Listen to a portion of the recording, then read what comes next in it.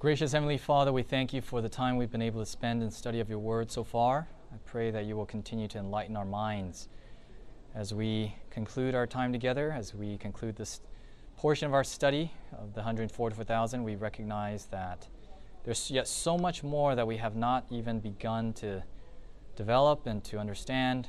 And so may you guide our personal study, that we will be faithful to identifying more precious and present truths to apply to our lives.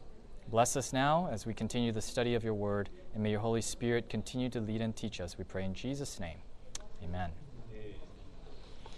Okay, welcome back. I think I see mostly familiar faces, so I'll skip the review this time. But let's get right into it. We're talking about the first fruits, but let's begin in Revelation 14. Revelation chapter 14, we haven't dealt with it really at all yet, and that's where we want to conclude our study today. Looks like my notes got a little mixed up here.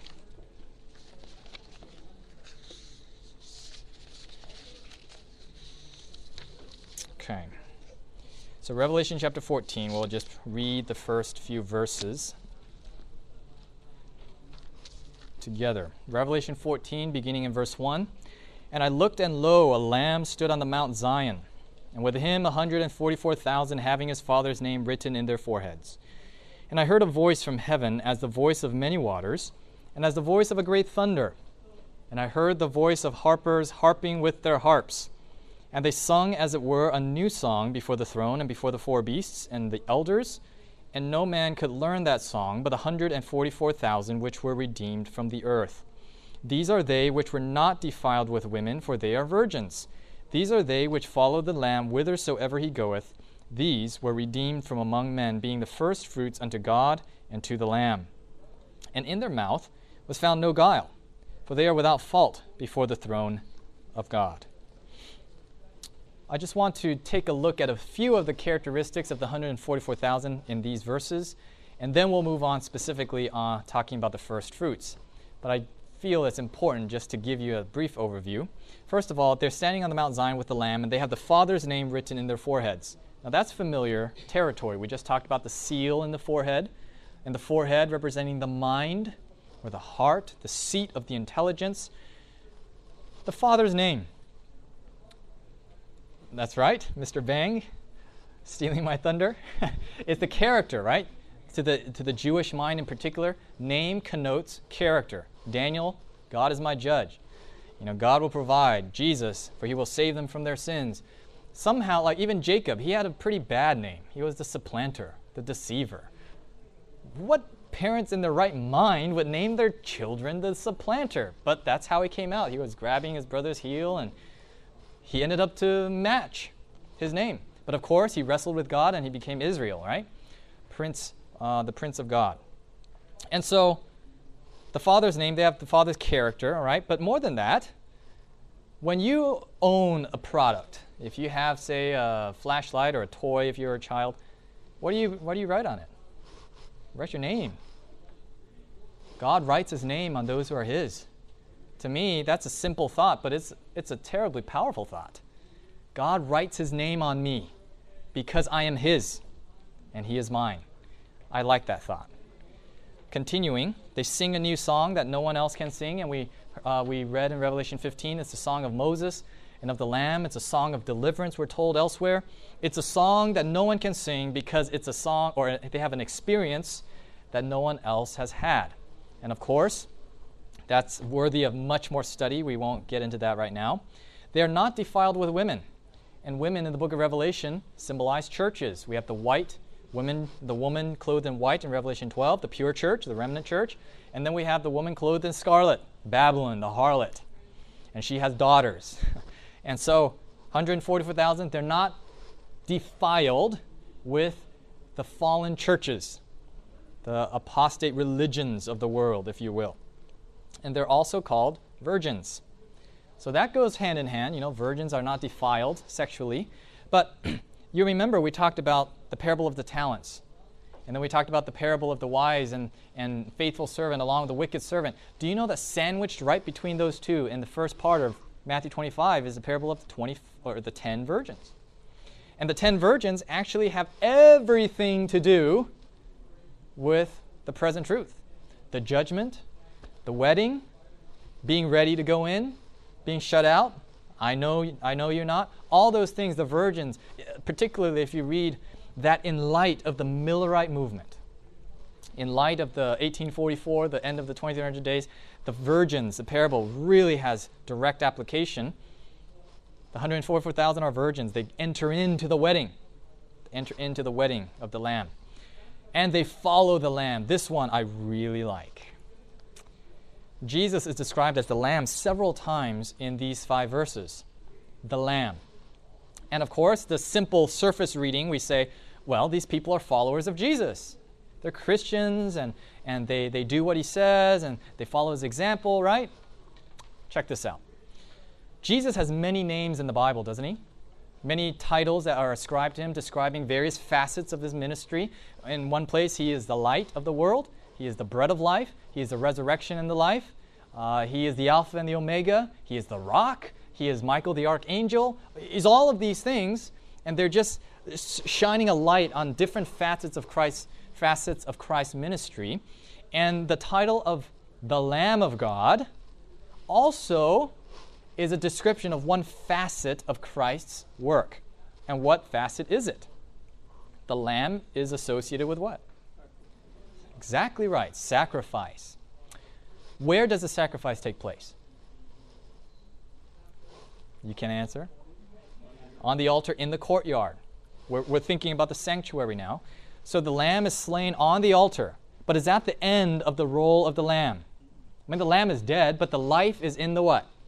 The blood. So the blood is caught in the bowl, and the priest takes the blood into the sanctuary and is sprinkled, right, on the veil. And once a year, there's the cleansing of the sanctuary. And there's more blood. Specifically, it's a goat this time, but you understand the point. And the cleansing of the sanctuary takes place on the Day of Atonement.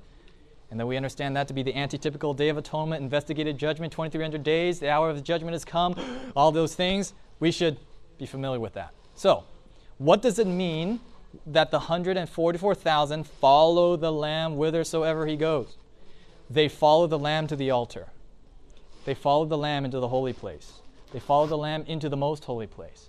They follow Jesus, who has consecrated a new and living way into the most holy. They follow Jesus through the sanctuary. So the 144,000, do you think they're going to have a thorough understanding and a thorough application in their lives of the sanctuary message? Absolutely yes. Isn't that powerful? They follow the Lamb. I love that. But that's not what we're going to talk about this hour, even though I just talked about it. They have no guile in their mouth, and there's no fault found in them in the presence of the throne. And this is really talking about the judgment, isn't it? The investigative judgment is to determine who is righteous, who is not. Let him who is righteous be righteous still at the conclusion. Let him who is filthy be filthy still, right? They pass the judgment. They actually pass the judgment, and there's no fault found within them. And I'll just throw this out there. Ellen White will read about it in Great Controversy later, but that means they actually live through a period of time without an intercessor. That is a very deep and penetrating study, but we'll have to leave that for another time. But they are also called the first fruits. Come back to that in a minute. But this is fascinating. All of these descriptions, in one way or another relate to Jesus. And this is one of my favorite studies. You go through the characteristics of the 144,000, and every single one of them, either they're direct descriptions that are mirrored from Jesus himself. For example, Jesus was described as having no guile. He was without fault or blemish. Of course, Christ was a virgin. He was not defiled with women. They sing the song of the Lamb, right? Moses and the Lamb. All of these things and more, direct correlation with Jesus. The 144,000 are like spitting images, if I can use that term, of Jesus. And even the first fruits. So that's where we're going to head next. Let's talk about Jesus, who is also called first fruit. Let's go to 1 Corinthians chapter 15. 1 Corinthians chapter 15, beginning in verse 20. 1 Corinthians 15 and verse 20. But now is Christ risen from the dead and become the firstfruits of them that slept. For since by man came death, by man came also the resurrection of the dead. Verse 22, for as in Adam all die, even so in Christ shall all be made alive. 23, but every man in his own order. Christ the firstfruits, afterward they that are Christ's at his coming. So a couple important points here. Christ is identified as the firstfruits of those who sleep, or the firstfruits of the dead. Now, okay, we'll expound on that a little bit more. Verse 23 is important. It says, every man in his own order. There's an order of events, a sequence of events. First, Christ must rise, and then after him, all the others. And this is really one of the key points of the first fruits, is that without having the first fruits, you can't have any other fruits. You can't have number 2, 3, and 4 before you have the number 1, right? You can't have the second-born, the third-born, and the fourth-born if you don't have the firstborn. So the first fruits simply denotes he comes first. But there's a significance to that, and we'll talk about that a little bit more. A little bit of commentary here from Ellen White. Bible Commentary, Volume 6, 1092, page 1092. Christ was the firstfruits of them that slept. This very scene, the resurrection of Christ from the dead, was observed in type by the Jews at one of their sacred feasts. They came up to the temple when the firstfruits had been gathered in and held a feast of thanksgiving. The firstfruits of the harvest crop were sacredly dedicated to the Lord. That crop was not to be appropriated for the benefits of man.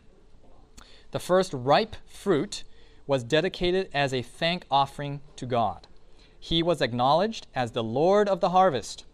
When the first heads of grain ripened in the field, they were carefully gathered, and when the people went up to Jerusalem, they were presented to the Lord, waving the ripened sheaf before him as a thank offering. After this ceremony, the sickle could be put to the wheat, and it could be gathered into sheaves. So there's a lot in there about what the first fruits, how they're handled, what they're used for, all of those things. I'm summarizing now. They were sacredly dedicated to the Lord. The first fruits, not only were they the first grain to ripen, even though that is important, they were sacred to the Lord, sacredly dedicated to the temple, and they were used and appropriated in the temple service. They also were thank offerings given to the Lord and is representative of the entire harvest. So just like our tithe, we give God 10%. It's not to say this is all that belongs to you, God. It's a representation.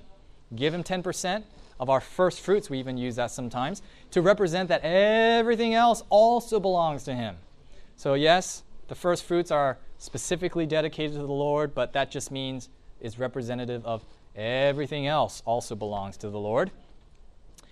And it also must be presented to God before the harvest can continue. Okay, these are just some of the high points that we noticed so far. So applying this to the 144,000, because they're identified as first fruits unto God and to the Lamb, the 144,000 then also are sacredly dedicated to the Lord for a special purpose. And I think this has something to do with the special experience that they have that no one else has. And I wish I could go into that. Maybe if we have time, I can dive into it a little bit later. But we do know that they, in the future, have a special place, a special role that the other redeemed people don't have. Okay. The 144,000 are also representatives of the rest of the harvest. And also, the harvest cannot continue until the first fruits or until the 144,000 are presented. So if I can put it in other words, the 144,000 in some way are representative of all of the other redeemed who will be saved.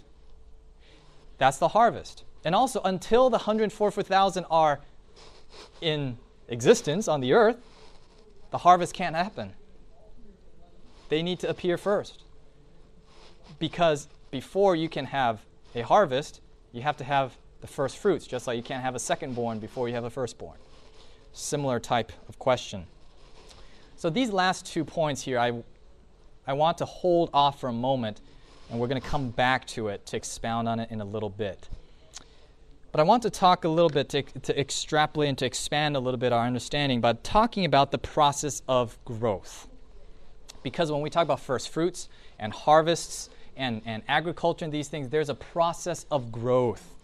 There's a process of growth, and Jesus actually explains what it is. Let's look in Mark, Gospel of Mark. Mark 4. We'll begin reading at verse 26. Mark 4:26. And he said, "So is the kingdom of God as if a man should cast seed into the ground and should sleep and rise night and day. And the seed should spring and grow up, he knoweth not how. For the earth, bringing forth fruit of herself, first the blade, then the ear, after that the full corn in the ear. But when the fruit is brought forth, immediately he putteth in the sickle, because the harvest is come." We're familiar with this illustration, aren't we? First the ear, or first the blade, then the ear, then the full corn in the ear, and when the fruit is brought forth, the harvest is come. This is a description of the Christian growth. You know, we're not baptized and then immediately we are fully mature and, knowledgeable Christians. There's a process, just like babies have to take a process to learn how to walk and talk and take care of themselves and so on and so forth. And we talked about also earlier how in every stage we can be pleasing to God.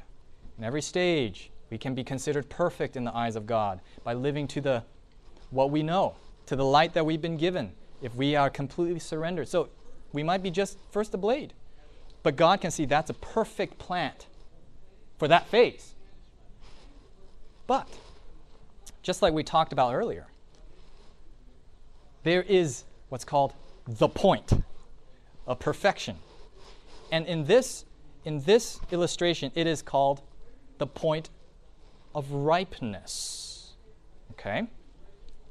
When the harvest is ripe, then the reaping takes place. So because no one in their right mind would reap a blade of grass, basically, if it's corn growing, it is grass, you're not going to get very much. You've got to wait until the appropriate time. It's got to grow to a certain stage. And in the same way, there's a certain stage that must be reached in order before the harvest is fully ripe. So the question is, when is the harvest ripe? What does it mean that the harvest is ripe? I'll give you a little clue. The seed determines the crop. Right? If you plant corn, it gives you the expectation of what the ripe fruit should be. You look for the fully formed corn in the ear. If you plant a watermelon seed, you're not going to pick a tiny little watermelon like this, right? You're going to look for the dry tendrils, and it's going to be big, and all this stuff. So, in order for us to better understand this process of growth, and ripeness, what does ripeness really mean? We've got to understand what the seed is, because we got to know what crop we're talking about. So, I'm going to give you the answer right there. Christ is the seed. Well, let's prove that. John chapter 12. John chapter 12 and verse 24. Let's begin in verse 23, actually. And Jesus answered them, saying, "The hour is come that the Son of Man should be glorified." Now, what hour is that? What event is he speaking of? The hour that he's to be glorified? Well, that sure sounds a lot like his death that is soon to occur.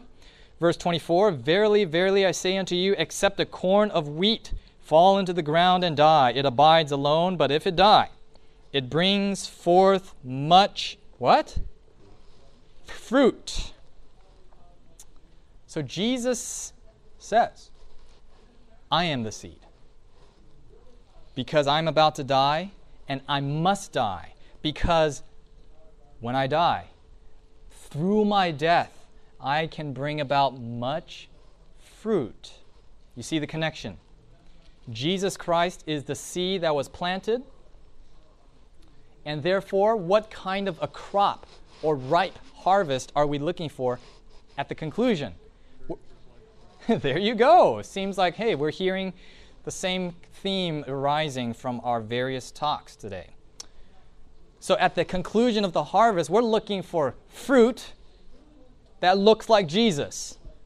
Just like you plant corn, and whatever variety of corn, you expect your crop to look like the variety of corn that you planted. So, let me just connect the dots. In this illustration of the harvest and the first fruits, ripeness is the same thing as Christ-likeness. And Christ-likeness, we talked about the last hour, is the same thing as being sealed. I didn't put this on the screen, but ripeness then is actually reaching that point of no return that we're talking about. The point of no return in which we have made such decided resolution for God that nothing will ever move us from that. That is when the harvest is ripe.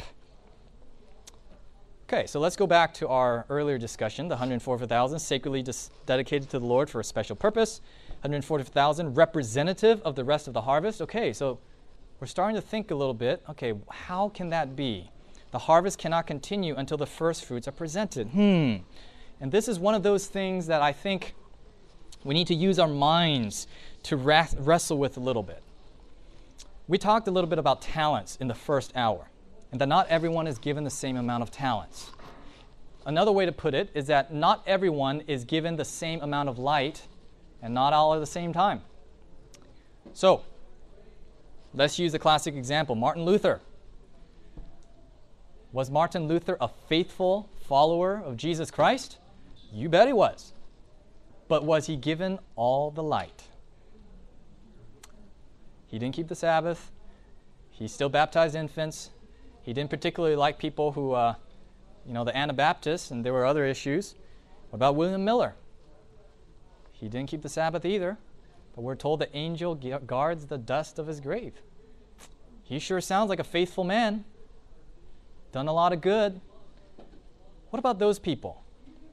Can we say that they had a perfect experience with God at their phase? To our best of our knowledge, we can't judge, but sure seems that way. Both were willing to give their lives entirely for the Lord. But we are in a great controversy in which there is an adversary, the accuser of the brethren, and God has been orchestrating the whole great controversy in such a way to answer one by one the allegations and the charges of the accuser, of Satan, against him. And so one of the arguments could easily be, how can you bring William Miller and how can you bring Martin Luther to heaven when they never kept the Sabbath? When clearly they were not fully up to speed. How would you know that they will not fail you again in the future? You see the line of reasoning? There are people, so they were faithful, but they're dead. How do we know that if you bring them back to life, they're not going to be just like me? So God says, okay, we have the records of their lives, right? That's what the judgment is all about. The books are open, the angels are watching, and the judgment starts with the dead first. And they're judging, and they have the record of his life. And the heavenly intelligences can see the character of this man. And they also see, this is all that he was given. This is all the light he has. He was only given 2 talents, as an example. And so God says, okay, you see the quality of their commitment to me? You see that they have crossed this line based on their knowledge of not turning back, complete commitment, the point of no return in their phase? Well, let me show you at the end of time a group of people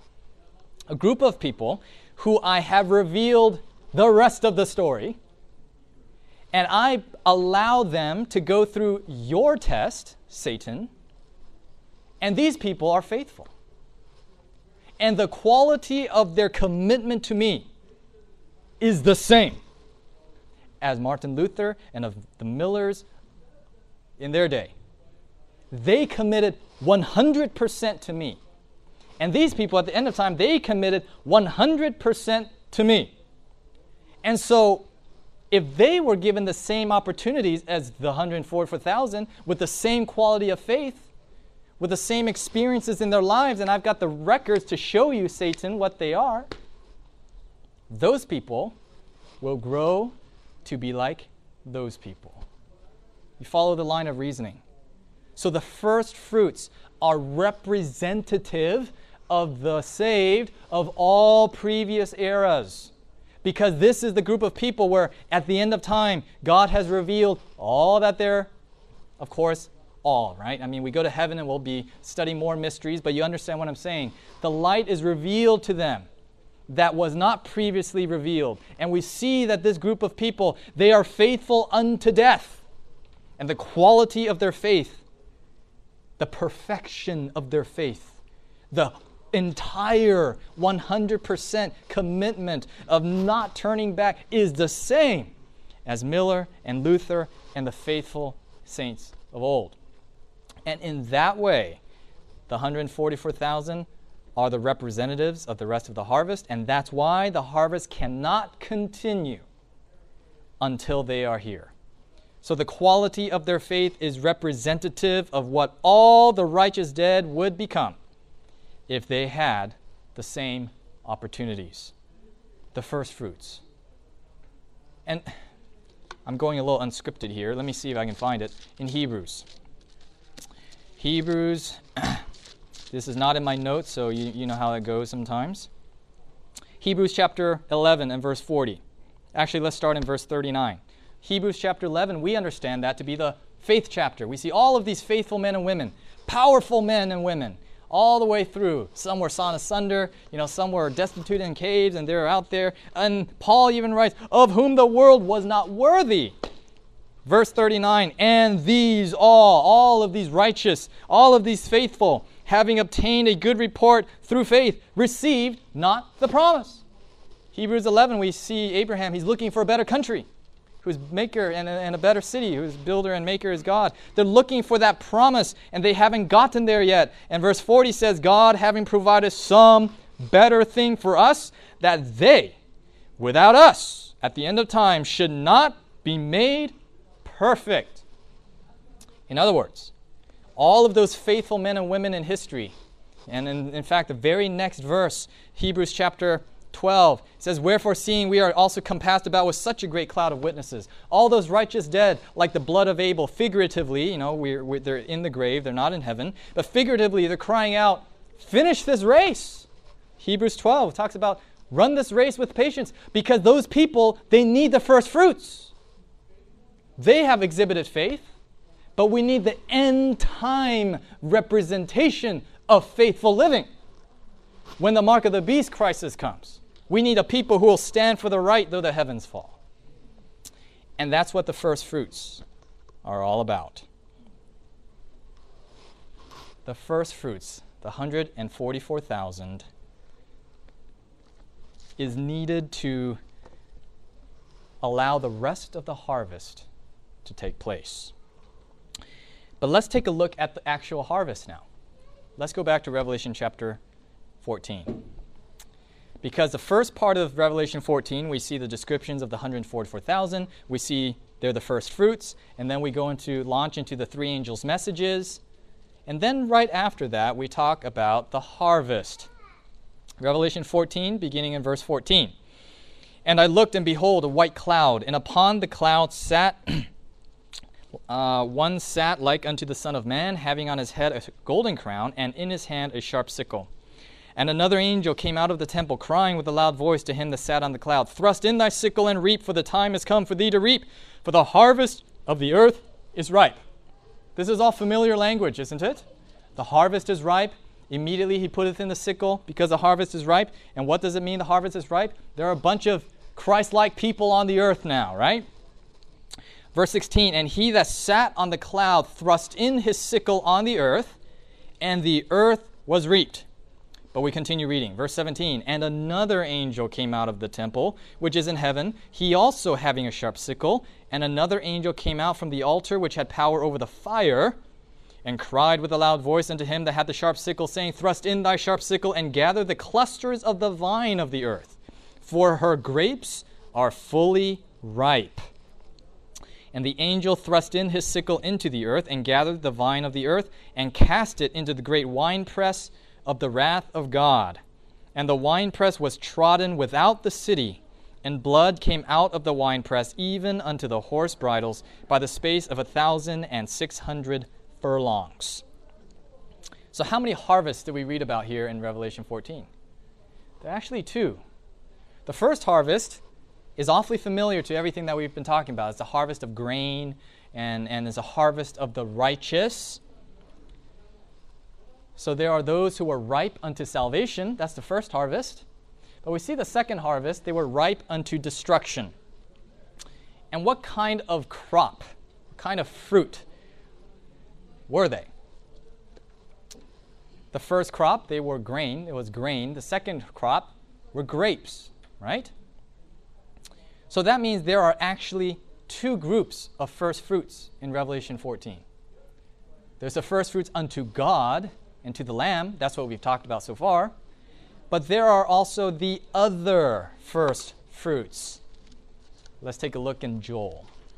Okay, in the Old Testament, Joel.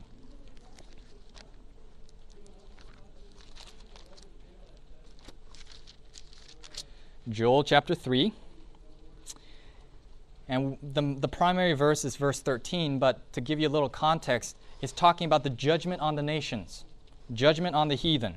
Verse 12 says, let the heathen be wakened and come up to the valley of Jehoshaphat, for there will I sit to judge all the heathen round about.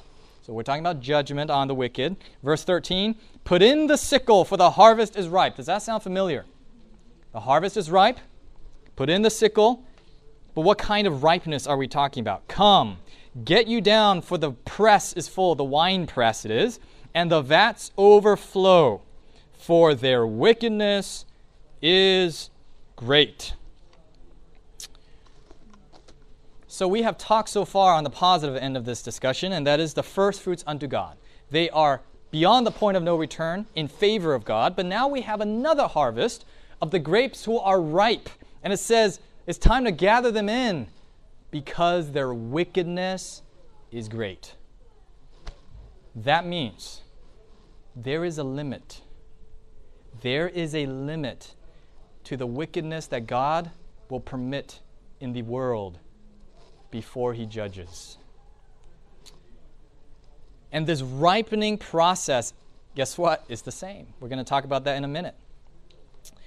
But there are two groups of harvests in Revelation 14.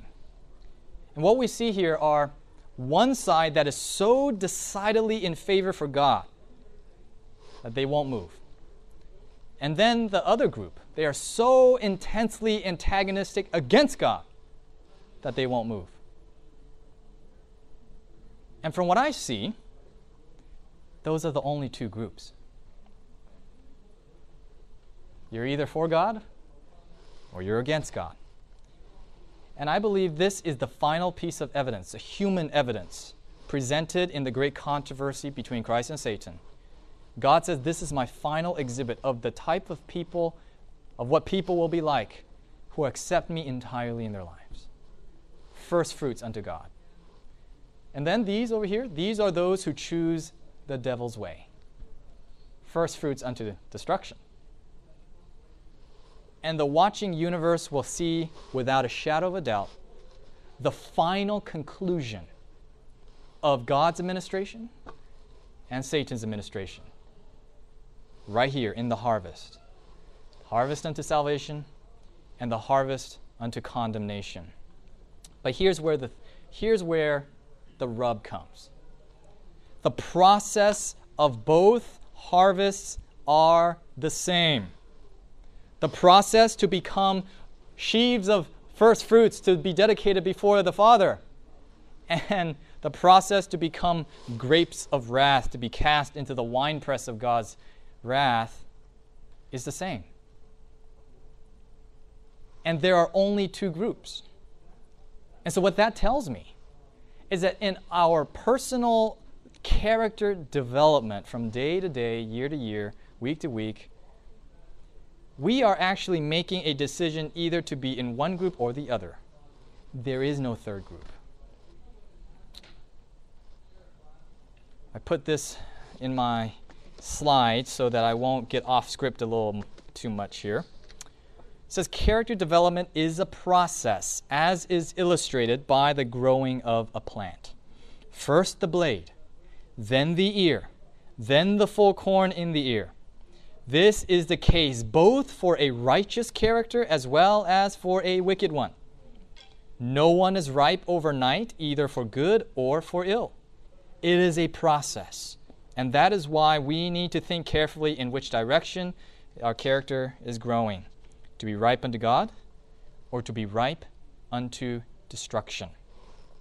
And so I am alarmed sometimes when people tell me, and I've heard this, is that I'm not going to get my life in order until I see the final events. And yes, we were just talking with one of our brothers here. The Bible does specify that there are events to transpire before Jesus comes. There will be a Sunday law. There will be the mark of the beast, the image of the beast. There are events that will take place. So we can't say, Jesus is coming tonight because there are certain things that, prophetically speaking, hasn't happened. But, remember, the wicked servant said, "My Lord delays his coming." And by saying that, he's forming a character that is going to be in the wrong harvest. And so sometimes we think about this as it's some day down the road when I see some of these events predicted in prophecy and it doesn't look like it's about to happen now, then I'll get ready. But guess what? Every decision, every choice, every priority that we make today is leading us down a path to be ripe either for God or ripe against God. And I'm resisting the urge to preach anymore. But let me just say this. In the Bible, there are people who have filled up their quota, if you will, or they have filled up the cup of God's wrath, and they have exhausted God's mercy. King Saul is one of them. And he was ripe unto destruction. And yet there are others on the other side who is like Enoch in this our day. So the decision is not simply, which side will I be then? Which side will I be on then? That determination is made now. Every choice, every decision, our relationships, the attitude that we choose to harbor determines which first fruits we get to be a part of. So here's the question. Which type of first fruits do you want to be? An appeal from Jesus Christ himself. When the fruit is brought forth, this is Christ's Object Lessons, page 69. When the fruit is brought forth, immediately he putteth in the sickle, because the harvest is come. Christ is waiting with longing desire for the manifestation of himself in his church. When the character of Christ shall be perfectly reproduced in his people, then he will come to claim them as his own. It is the privilege of every Christian not only to look for, but to hasten the coming of our Lord Jesus Christ. Were all who profess his name bearing fruit to his glory, how quickly the whole world would be sown with the seed of the gospel. Quickly the last great harvest would be ripened, and Christ would come to gather the precious grain. We often say, we're waiting for Jesus to come. Even so, Lord Jesus, quickly come. We're asking him to hasten. Who's doing the waiting here? Jesus is waiting with longing desire for the manifestation of himself in his church.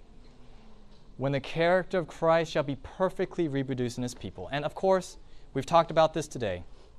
I hope it's clear that perfection is talking about reaching that point of no return.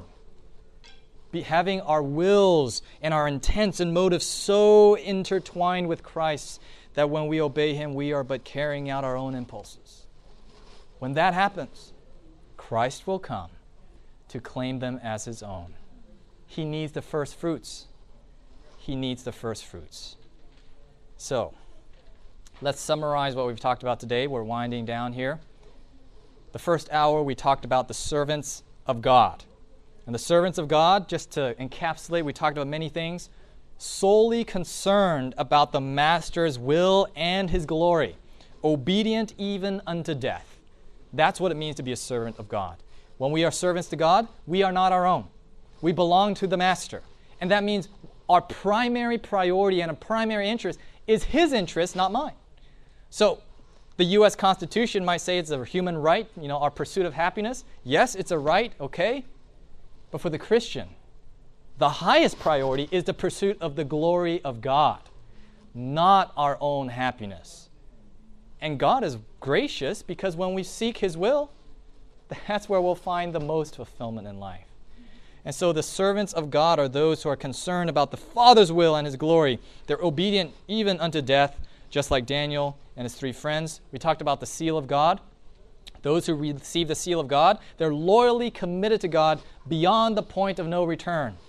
They cannot be moved. And this session, we talked about the first fruits. This is the full representation of what fallen man can become in Christ. We can talk about the mystery of God, Christ in you, the hope of glory. We can go to Revelation 10. We can talk about the mystery of God being finished right here, being one with Jesus, having Christ dwell within us. And of course, the central theme that has woven all of these concepts together, and really the core thought that I want to leave with you, is what character? The question is, what character are we forming? What character are we forming? Will we give Jesus our all? It is a process that we are each going through each and every day. So in the final conclusion, I want to share with you a passage from the book Great Controversy. I won't make any commentary. I'll just read it and pray. But listen carefully to Ellen White as she expounds on her vision at the last day, the 144,000. And hopefully it ties together many of the things that we've been discussing here. Upon the crystal sea before the throne, that sea of glass as it were mingled with fire, so resplendent is it with the glory of God, are gathered the company that have gotten the victory over the beast, and over his image, and over his mark, and over the number of his name. With the Lamb upon Mount Zion, having the harps of God, they stand, the 144,000 that were redeemed from among men. And there is heard, as the sound of many waters, and as the sound of a great thunder, the voice of harpers harping with their harps. And they sing a new song before the throne, a song which no man can learn save the 144,000. It is the song of Moses and the Lamb, a song of deliverance. None but the 144,000 can learn that song, for it is the song of their experience, an experience such as no other company have ever had. These are they which follow the Lamb whithersoever he goeth. These, having been translated from the earth from among the living, are counted as the first fruits unto God and to the Lamb. These are they which came out of great tribulation. They have passed through the time of trouble, such as never was since there was a nation. They have endured the anguish of the time of Jacob's trouble. They have stood without an intercessor through the final outpouring of God's judgments. But they have been delivered, for they have washed their robes and made them white in the blood of the Lamb. In their mouth was found no guile, for they are false before God. Therefore are they before the throne of God, and serve him day and night in his temple. And he that sitteth on the throne shall dwell among them. They have seen the earth wasted with famine and pestilence, the sun having power to scorch men with great heat. And they themselves have endured suffering, hunger, and thirst. But they shall hunger no more, neither thirst any more, neither shall the sun light on them, nor any heat. For the Lamb which is in the midst of the throne shall feed them, and shall lead them unto living fountains of waters, and God shall wipe away all tears from their eyes. Great Controversy, page 648. Let us pray. Gracious Heavenly Father, we marvel at your mercy towards us, for your patience towards such an erring and proud and self-serving generation. But Father, we see clearly revealed in your word that you are looking for a group of people to stand faithful upon the earth, who will be faithful unto death, who will stand for the right though the heavens fall. We know that this is the final chapter in the great controversy, that you are looking for a people to maintain fidelity to God on earth and to reach that point of no return, to be so completely committed and sold out to Jesus that nothing can shake that determination. May we be like Enoch. May we be like Job. May we be like Daniel and his 3 friends. And most of all, may we be like Jesus, who say, not my will, but thine be done. And may we be faithful until that day when Jesus comes. May we be among that number, Lord, if you please, that we might be among that special number that can stand through the time of trouble, to give glory to you in the final hours of Earth's history. May you give us that gracious opportunity if it is your will, but nevertheless, may we be faithful regardless of the cost today. May you lead us from this place. May you help us to shape our decisions, our choices, and our character into the likeness of Jesus every moment, every day. May you, and Lord, truly, may you keep us faithful.